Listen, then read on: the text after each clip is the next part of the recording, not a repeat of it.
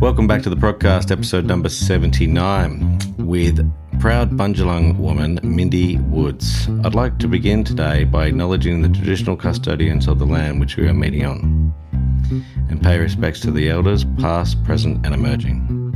Today's podcast is one of my favourite ever, and that's a pretty big statement. I feel like I connected so much with the world and what we've done and where we're going, and it's truly inspirational. So sit back and relax. But first, I will always tell you about Chef Notepad, because it's a wonderful thing that calculates your food costs and manages your recipe. And when I say thing, I mean absolute fantastic tool to help you in your restaurants. Please do that. Check it out, Chef Notepad. Also brought to you by Green Endeavour. Who's Green Endeavour? That's the company that owns Suncoast Fresh and Fruitling. We don't just deliver high quality fruit and vegetables and mouth-watering gourmet goods. We're here to create sustainable communities where all people are educated, empowered and inspired by the joy of real food. Mindy Woods, let's get into this. Fantastic. Time to rock and roll. We're on. Mindy Woods, proud Bundjalung woman, is that it? That's it. Woohoo! How do you introduce yourself when you meet new people? So, culturally, we always introduce ourselves from a cultural point of view. So I'm a proud Bundjalung woman from the Widjabul Wia-bul clan. And Jingi Wallah, which means welcome. Well, thank you for having us here at your beautiful restaurant, Karkalla. We're about 100 metres away from the ocean. The sun is shining, a few people walking past. And we've driven down today to hang out and have a chat with you and learn a bit more about your story and your people and your vibe and your stories. Yeah, way. Let's do it. Let's do it. Okay. You've been saying deadly lots because we've been chatting for a little while prior. What does deadly exactly mean? Does that mean the epitome of good, or what does deadly mean? Oh, deadly's about good vibes, you know what I mean? It's like, it's one of those words that kind of describes so many different things. It's like the feel-good word, it's excitement, it's like high-fiving, it's all that good stuff. Tell me about your beautiful childhood. Everyone knows about your awesome Karkalla restaurant. Maybe they don't. Let's tell them about where we are right now, what you do here, what's amazing about Karkalla, and why is it called Karkalla? Oh, God, I mean, look around us. It's a tiny little humble space. It's definitely not flash, you know. It's a little space that we run really on an oily rag. I had my whole family in here painting walls and scrubbing things down when we first opened up in the middle of COVID. But Karkalla is a beautiful First Nations restaurant. We use local, seasonal and native indigenous ingredients. And Karkalla is all about connecting our community to First Nations culture through food. I would say it's deadly. You speak about your family quite passionately, and let's go back and talk about, you were talking about earlier this morning, the pippies on the beach. There's heaps at the moment, you're saying. You also did that as a child. I think it was Patches Beach. Tell me a little bit about how that influences your experiences with pippies today at the beach. Yeah, it's incredible, isn't it? One of my fondest memories has always been when we were little kids down on the beach with my nan, Margie Felton. She was a beautiful woman. And we didn't realise at the time when she was taking us down to the beach, because we just, you got a big mob of kids. My mum comes from a family of 11. Then Nan raised nieces and nephews too. So they had 17 kids in a 3-bedroom home in North Lismore. Big mob. Big mob. And to feed a family, Nan used to have to go out on country, right? And then when you got your grandkids on top of that, you can imagine, how do you keep this family fed? How do you keep them occupied? So in school holidays, Nan would take us down to the beautiful beaches along Bundjalung country, Patches Beach, where no one else was there. It would just be us, our mob, right? And we'd be all down there and we'd be doing the pippy shuffle, getting yugari, which is what we call it in lingo, pulling up the pippies, going and picking pig face or Karkalla from the shoreline up on those dunes. And we'd sit down as a family and we'd eat. And we would spend all day down there. You'd light a fire? Yeah, light a fire. How would you cook that? What was the actual dish? We were just boil cooking. No, just straight on the fire. Straight on the fire. We used to love them like that because they get all crispy. They pop open. They almost steam themselves open. Right. This beautiful smoky, ashy smell, and they pop open. Little burnt bits on the end, which my sister and I used to absolutely love. And you know that little adductor muscle on the inside? We would be chewing that off because it was yummy and it's sweet and delicious. It almost tastes like a scallop, that part. So we would be down on the beach and Nan would be fishing and she would be sending us around with a milk, like a little glass bottle, and be chipping oysters off the rocks. And Nan would be saying, oh, don't eat those. They're no good. Don't eat those. And we'd be like, hang on a minute. Nan's sitting up on the beach necking these. Necking the oysters. Until we figured out that they were really bloody good, But is that classic? Yeah. Is that classic? Hey, you kids, stay away from that. I know. It's no good. No good. That's You won't no like good. that. Yeah, right. But Mum reminded me recently we'd take down Nan, because Nan, we had no money, so Nan would take down a couple of boxes of lemons, maybe oranges and apples, but the lemons we used to eat just straight, and with salt on the lemon, and then it was seawater, pippies and lemons, but we used to eat the lemons whole, and just that whole thing, and that memory of the saltiness and the seafood and the beach succulents and all of us being together. I didn't realise at the time that would actually start to steer my direction in life.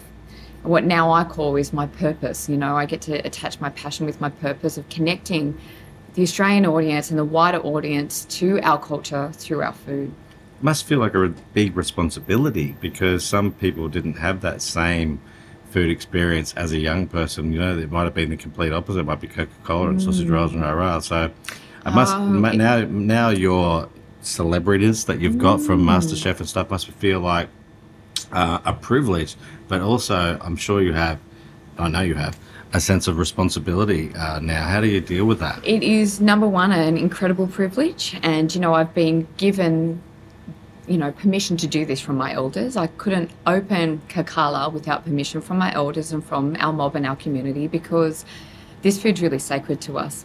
Food wasn't just something we took from country to eat. It was a way that we formed a relationship with country, and that's something that I really want to communicate to the greater audience. We've got to start to respect our food so we can respect country. They were cultural tools. It was medicine. It was a way that it was a preventative, so, things like the beautiful coastal hibiscus. It grows all down the coastline, the east coast of Australia. To eat the flowers, but the bark was used as an antiseptic, the sap from the bark. And then because it's really stringy, it used to be made for fishing nets. We used to make out about 100 metres long, these fishing nets. So everything had a place and a purpose, and we really needed to look after that for future generations. That is still so relevant for today. More so. I would suggest that what I love about the culture is that it is exactly the most working with the environment, which every business has all got pressure on to do for the right reasons, because we've messed stuff up by doing things wrong. But the indigenous culture is the best in the world at not wrecking the world and working with it. So everything we're doing now, from an ice bath that used to be a swim in the ocean, from grounding yourself, just not wearing shoes, from taking from the land but not too much and moving around it so it's got an opportunity, to the burn backs, to all the things. Yeah. I mean, really, it's actually the only way we can probably save the whole planet in my just thought off the top of my head. I've always thought that it's such a beautiful thing, because it's not showy, it's not, it's amazing, but it's completely connected, isn't it? And when you are connected to country and you really appreciate it, like we say, the country is our mother. We're here to take care of our mother. We're not owners. That whole Western notion of ownership doesn't exist in First Nations culture. We're custodians. We're here to take care of our land for future generations, so we can hand her on, hopefully in a better state than what we found it. And that's definitely something we can all learn from. I personally really relate to that, and I honestly feel, you can go through life, taking things and having things, but that the looking to the stars at night and feeling the movement of the ocean and the land, this connection with it, and knowing that you will just be a part of it, and when you walk through it, that your ancestors are a part, that the dirt, that the trees, that the this, that that. That is actually what I do believe, and probably a lot of people who are listening might not know that about me, but it really is a connection with Earth that is. It's an incredible thing. I mean, you're in the right business to be doing that, because I feel like food is the ultimate connector. It's a really wonderful way for us to form a relationship with country, with nature. And it's also the way that we connect as humans. Food for me is an equaliser. When we sit down and we break bread, break damper, I always say we break damper together, we're equal. Yeah. You know what I mean? And there's no one that's better or worse. We all need food. But to connect with it and to experience food through a culture, you need to experience food to experience a culture.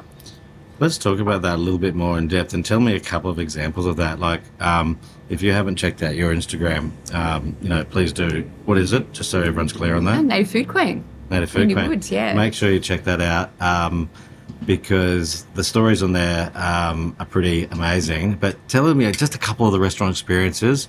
I know you're always packed out and booked and all the rest. But tell me a couple of those experiences. The one that hits me for sure is the bunya nut, which is absolutely the largest bunya nut in the world. grows on top of the big bunyip trees. Don't camp under a bunyip tree is a T-shirt that should be made, particularly in January. Or a bumper sticker, because you do not park your car under a bunyip nut. Literally, Adam from work, he parked under one recently and woke up with one right next to his car literally 2 weeks ago. And it was one of the biggest ones I've ever seen. So, yeah, don't do that. But, yeah, talk us through how that, connection and how you've twisted that recipe with the miso and stuff. Our food, I always say our sacred natives, because for me they're not just a food, they're something the way that we form a relationship with country. So bunya nuts, they're an amazing prehistoric food. They've been here since the time of the dinosaurs. Dinosaur food, I always tell people that. It's amazing to think that they still exist to this very day. They're around us, they grow here, they belong here, they're endemic to this region. They grow here for a reason, right? But culturally, they were significant food for our people. Every 3 to 4 years, when the big bunya harvest would happen, mob would come from all along the east coast of Australia to congregate in the Bunya Mountains to hold ceremony. And it was surrounded by these bunya nuts. So they would have marriages, they would sort out disputes between mobs, big ceremonies, in that time. So dance and song and sharing those stories along that beautiful song line. They would trade bunya nuts and they would take them away. So it's a really important food source, cultural food for our people, and also a way that our mobs across the different lands would connect together. So now, as a modern First Nations woman, I think we really need to celebrate these foods when we get them, because, the big harvest happened last year. I ended up with about 2 tonne on my doorstep at home because people don't know what to do with this stuff. And I said, bring them, drop them off. I didn't expect to get 2 tonne dropped off. And they're quite a feat to actually pull apart. But sure enough, we pulled all the beautiful pine kernels out of them, and you get, between like 70 to, 90, Some of them are 10 to 12 kilos, some of these bunya nuts. And I wanted to interpret it in a way that was approachable to people. So fermenting them, it's a way of preservation that our old people did preserve food. It's not really known. People just thought mob walked around country, took what they needed at the time, but our people did preserve food. They would preserve it. So a modern preservation technique, or an ancient one from a Japanese point of view, but one that we've embraced in Australia, is miso. So we've made an incredible bunya nut miso. We serve that up with a bunya nut miso. We mix it with a beautiful butter on our beautiful Tasmanian scallops, and then we shave a bit of bataga and bunya nut on top. Absolutely incredible. And what a beautiful way to celebrate an ancient food. So I always say ancient food and modern flavours at Karkalla, because I want people to be able to connect with it in a way that's really approachable and something that they understand as well. In the background there, a little Byron community all heading to the beach. Don't let that distract us. Tell me another story about a couple of ingredients. I just want to touch on some of your favourite ingredients that you either used or have used in the past, or one that connects. They all connect. There's so many, and like I say to people, we take out at Karkalla, we want to create a real experience for people. It's a place where you come to have a food experience but also a cultural experience. So at the start of the night, we catch up as a team and we think about what's seasonal at the moment. People don't often realise either that culturally we have 6 seasons. So we don't just have 4 seasons that's dictated to by a calendar date. When you think of it, it doesn't really make sense because nature doesn't work to a calendar date like we've created. We work as according to what nature's telling us at the time, and that changes every year. What are the 6 seasons? Tell me that. Oh, brother, there's Come on. There's a lot of them. There's 6, and every season is dictated, like I said, by what's happening in nature, which is really beautiful. So at the moment, we're going into, I guess it's our form of autumn. But what happens in that time is that what we'll find is the rainforest pigeon coming down from the forest down to the coastline. And what I've noticed is that's happened a little bit earlier this year. So what we get is we're getting kind of, macadamias, we're getting finger limes, which that kind of works. That's when we get our harvest. Traditionally, that was part of our traditional culture as well. Finger lime to Bundjalung in our language. Isn't that beautiful? That's a traditional name for finger lime to Bundjalung. And I often say to people, and I often ask that question, why are we not using those traditional names? Because it's endemic to Bundjalung country. We can call it Bundjalung caviar or finger lime caviar, what do you want? The traditional name in our lingo is Bundjalung. One of our favourites is Karkalla. I've named my restaurant after it. Karkalla is also pig face. Yuli in our lingo as well. Beautiful name, traditional name. But Yuli was the first plant that I picked with my nan when I was a little girl down on those beach lines, on those dunes. We used to go up on the beach, and I was the fairest of them all, little red-haired, freckly face, down there running around getting sunburnt, where all my cousins had this beautiful tan golden skin, and so did my brother and sister. I just ended up the palest version out of everyone, but I got sunburnt, right? So Nan would take us up, rub the Karkalla on me. We'd go hunting down there for the pig face, that beautiful sea freak. Under the flower is the fruit. And it tastes like salty strawberries, and it tastes like, some people say beach figs as well, it gets called. But that was the first plant I picked with my Nan. But it was medicine because it used for stings and bites and sunburns and burns. But it was also something that was used as a tonic for soothing an upset stomach. Crush it down in a little bit of, ocean water or clean river water and drink it to soothe your stomach. So these things have so much more significance than just being something that you throw in a salad, something that you throw in a meal. They're actually got a huge cultural significance for us, and that's what we want to attach people to. We want to show that First Nations culture has an incredibly rich food culture. And my culture around food in Bundjalung country is so different and unique compared to what happens in Central Desert country, what happens down south, and what happens up north. Because within those 500 tribes that make up Australia, we all have our own food identity, our own food culture, as well as our own spiritual culture and connection to country. And that's something really important. People often think, why aren't you cooking witchetty grubs and why aren't you cooking kangaroo? I cook kangaroo, absolutely. It's the only meat that I have on my menu because it's super good for us. It's super lean meat. It's really good for the environment. And it's really bloody delicious, most importantly, right? You said good for, Yeah. Super high nutrition. Good. Australians should be eating more kangaroo.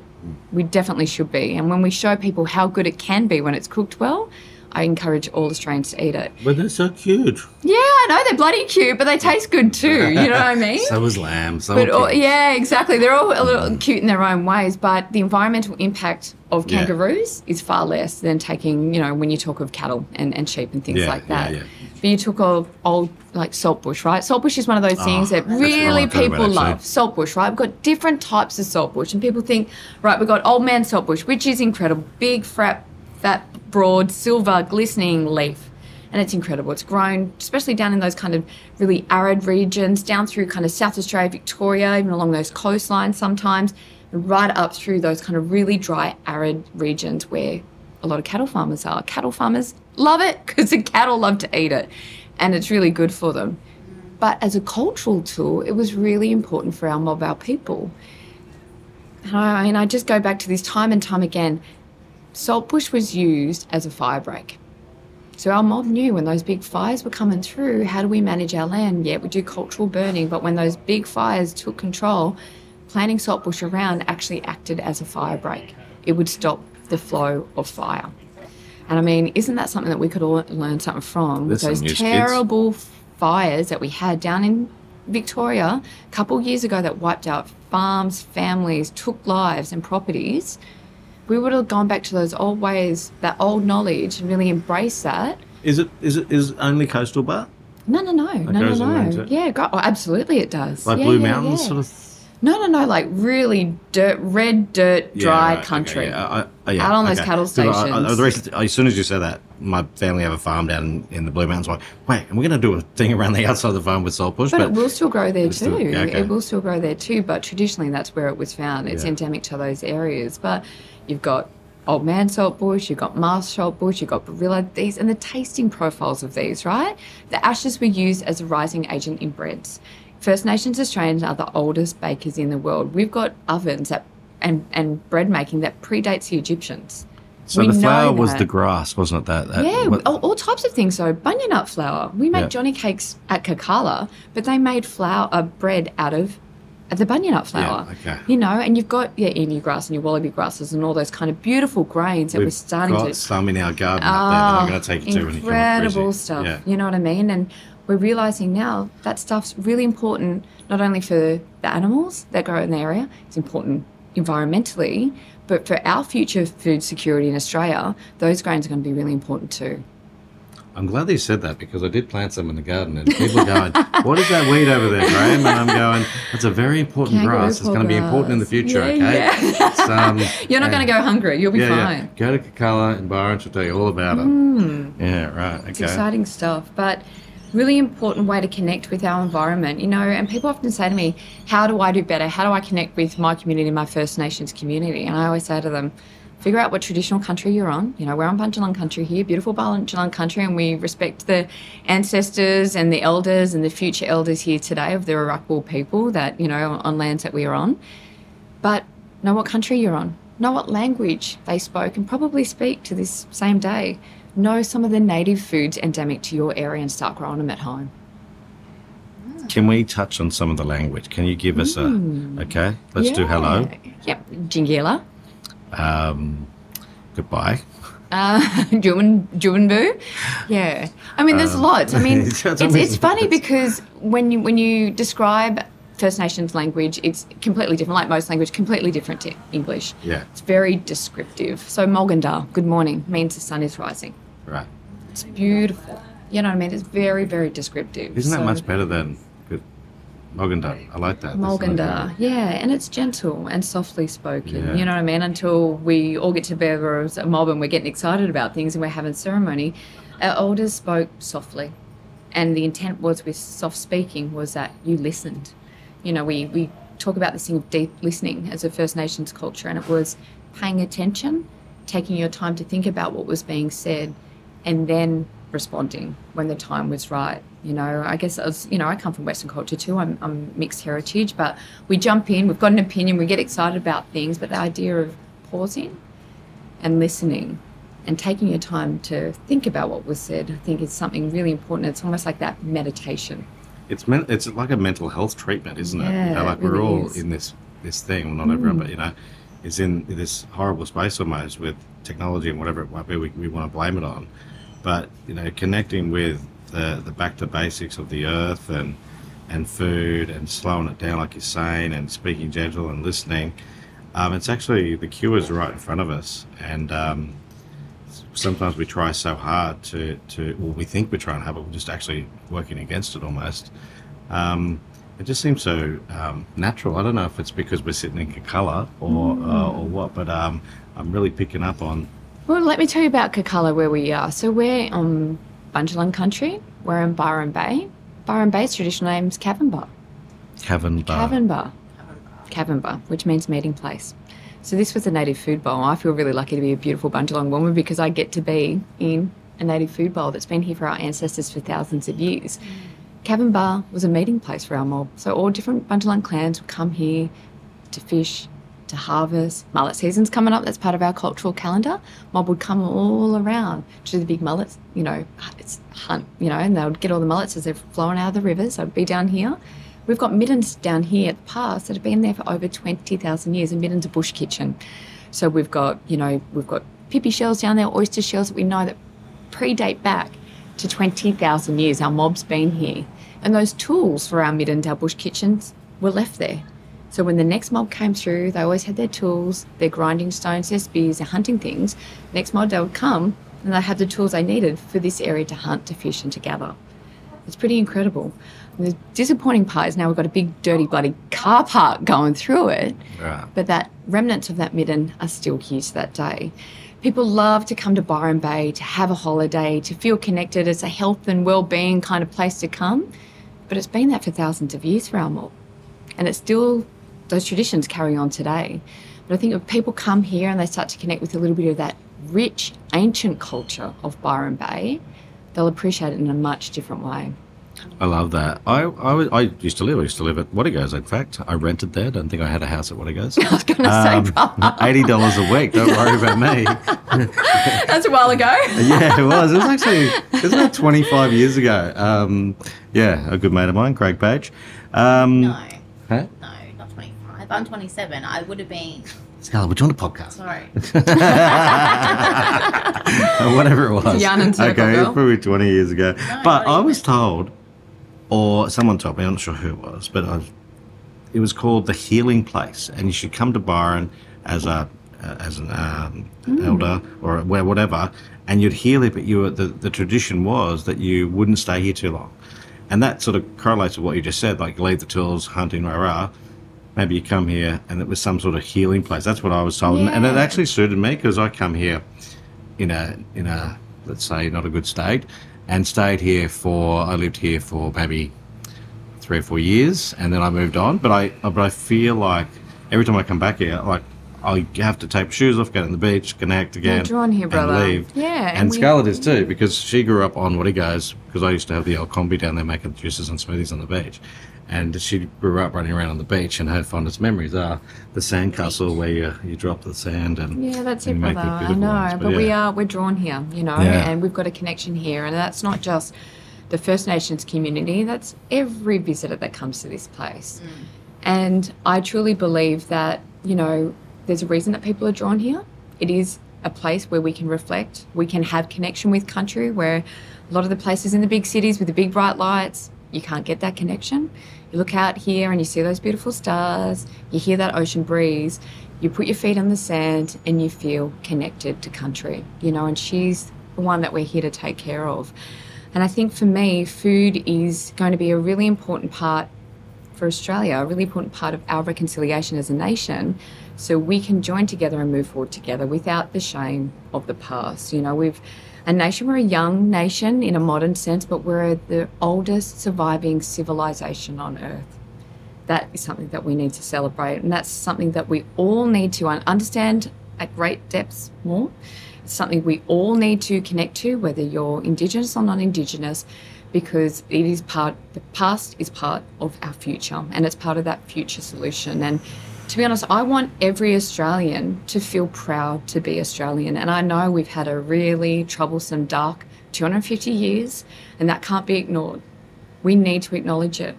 We need to right the wrongs of the past, but we also need to find a way of moving forward together, joining hands as mob, walking forward together. And I really believe that native food can be a catalyst for that change.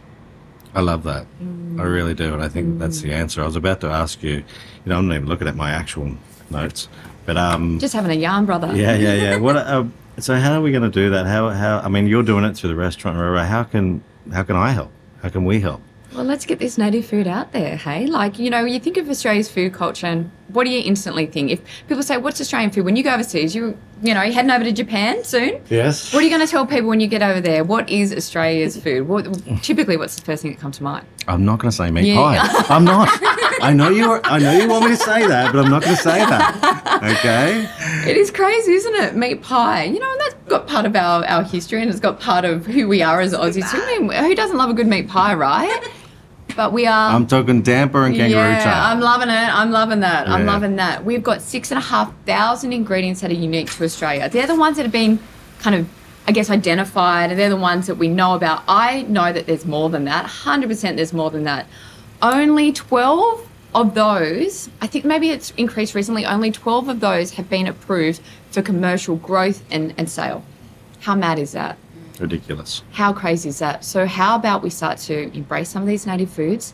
How about we start to use them in our everyday cooking? Let's get them out of these restaurants and get them into our home cooking. Great. So you're going to come up and do a demo for me? 100%, brother. You won't keep me away. Okay. I mean, people get really scared about native food. They don't know how to use it. But they're so versatile, and they can be substituted in so many different beautiful ways. You look at lemon myrtle. People think lemon myrtle smells pretty. We can put it in our skincare products, or we can use it to kill bacteria. So 1980s. Come on. Isn't it, though? Highest citral rate of any plant in the world. And unfortunately, most of it now comes from China.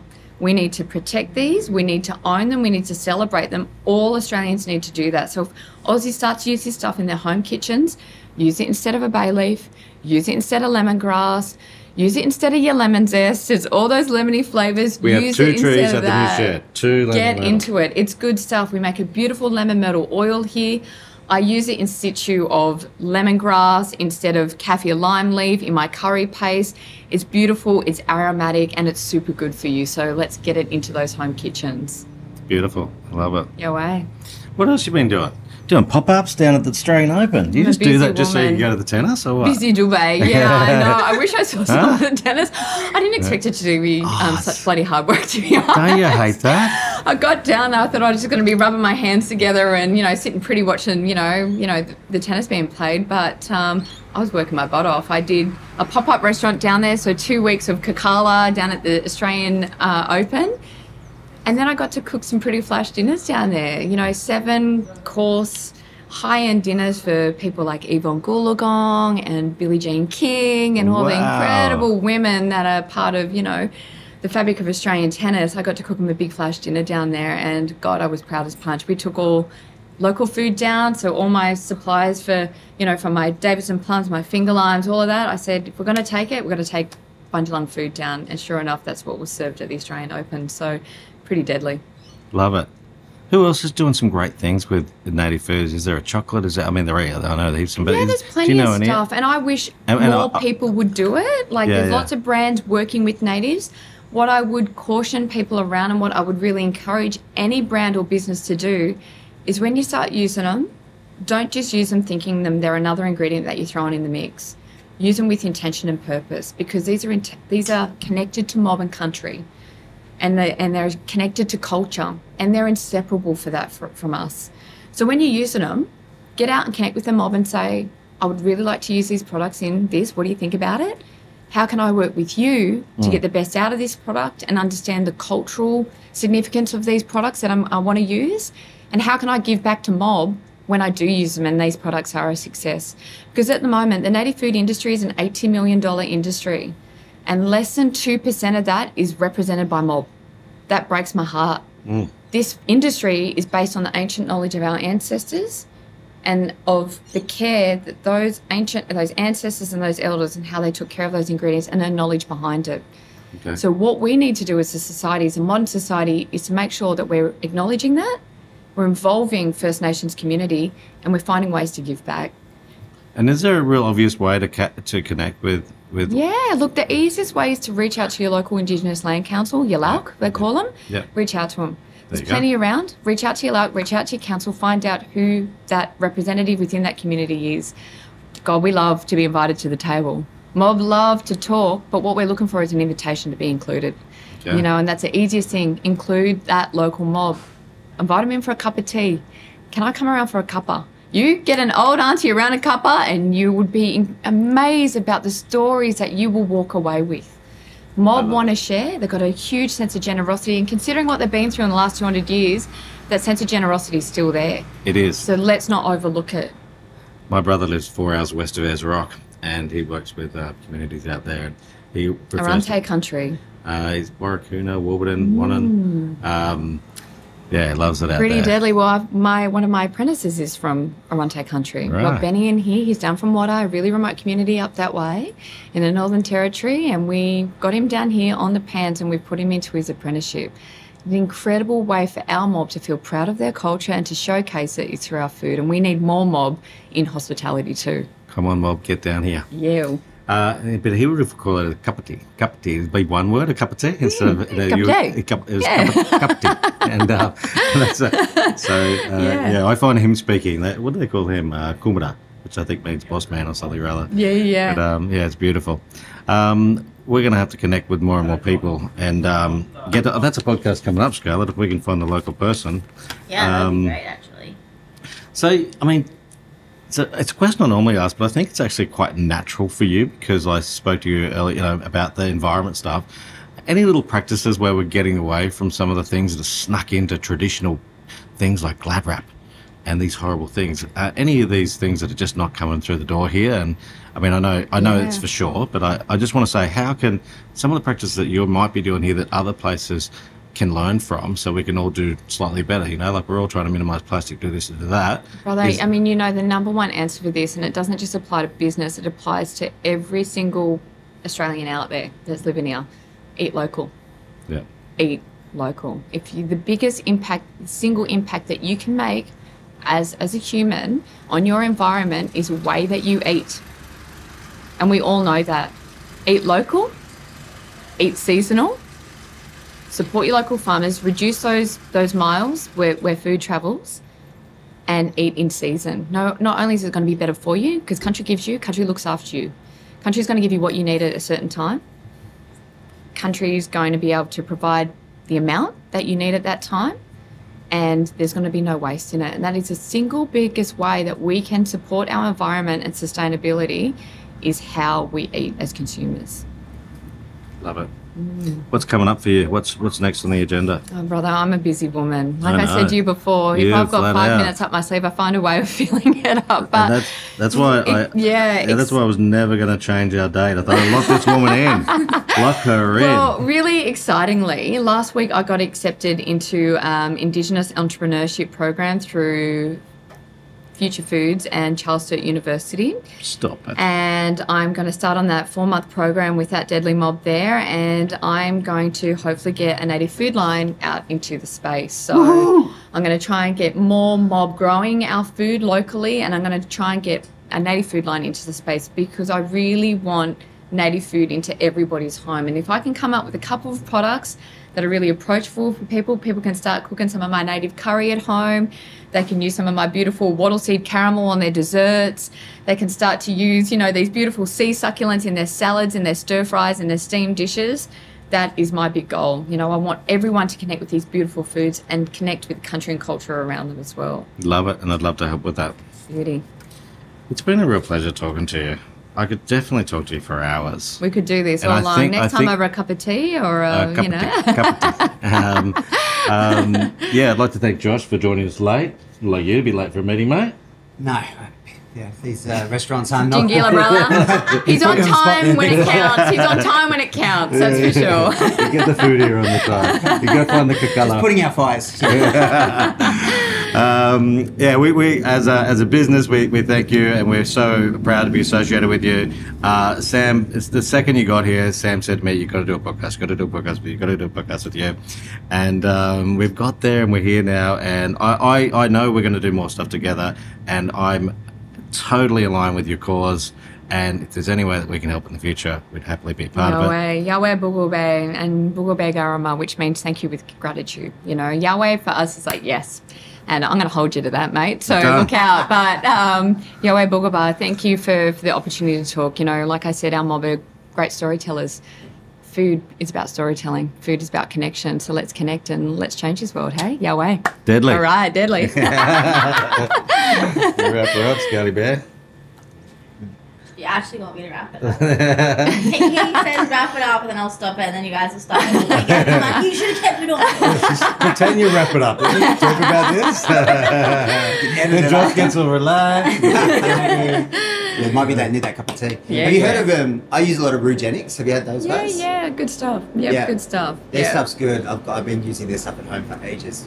Yeah, I'll be bringing out a native tea line in the next little while. Tea's a very important cultural thing for First Nations, but also modern Australians, right? So tea is a beautiful way for us all to connect.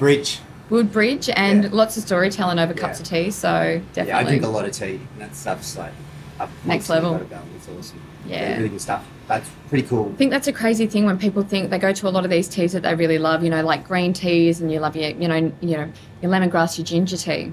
People don't realise we've got our own native ginger. Yeah. People don't realise we've got our own native lemongrass. Yeah. You know what I mean? Put our native lemongrass with that native ginger, and you've got absolute magic. Yeah. Not only in terms of a flavour profile, but in terms of its health benefits, and medicinal benefits. So they're the type of things we need to get out there. Mob owned as well, and everything goes back to them. Which I really like. Well, I think it's pretty tricky to get 100% mob owned stuff. Yeah.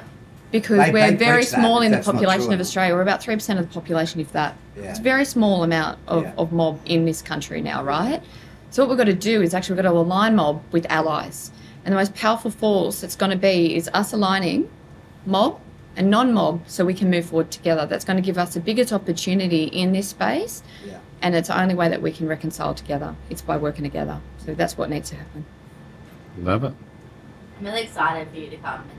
And I really imagine you'd teaching a lot of people at Suncoast and all these things, because I think it's so important. I think it adds to everything you're saying is so aligned with kind of what we're trying to do. And we spoke about it, brother. Education's such a big piece, right? And what you guys do really well as a business is educate.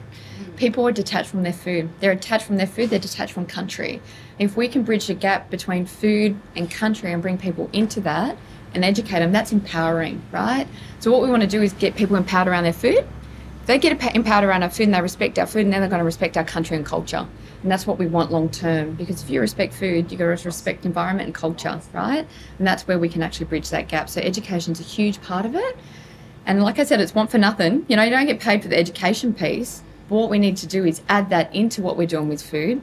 And I know a lot of people would use a lot more natives if they were educated on it. They'd use a lot more fresh produce if they were educated on it. They'd use a lot more seasonal produce if they were educated on it. And that's why we align really well, and moving things forward so we can empower people with education. Yeah. It's weird that it's I'm imagining like a natives content piece. We can talk about the natives here in Coolum and Brisbane, the differences. The different the different communities and how they connect. Different ingredients.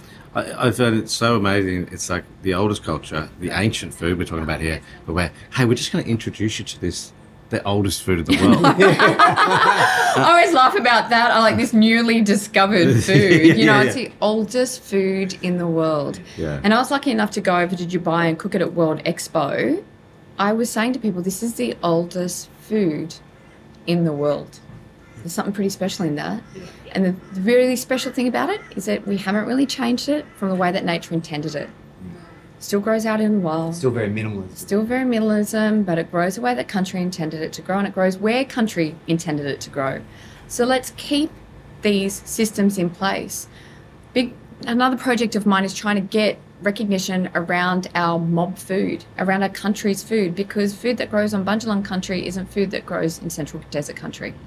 So what we need to do is make sure that we're protecting that culture around that food. And we're saying, this is Gullalung, this is Fingalime from Bundjalung country, because that's where she belongs, that's where she comes from, Providence. Yeah. Just like the Appalachian system in France, just what they do in Europe. Champagne from Champagne, brother. So true, but they add cultural value onto their products, and that's what we need to be doing as Australians. Yeah.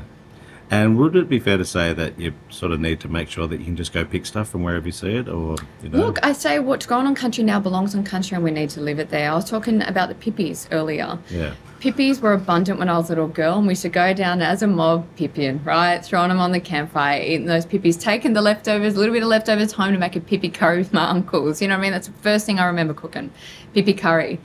But what's out there now is just coming back because it's been overfished, it's been over-commercialised. So what's out there in nature, let it be there for nature, because nature and country needs it to be there right now. Let's start to reach out to suppliers like you to source our fresh produce, our fresh natives.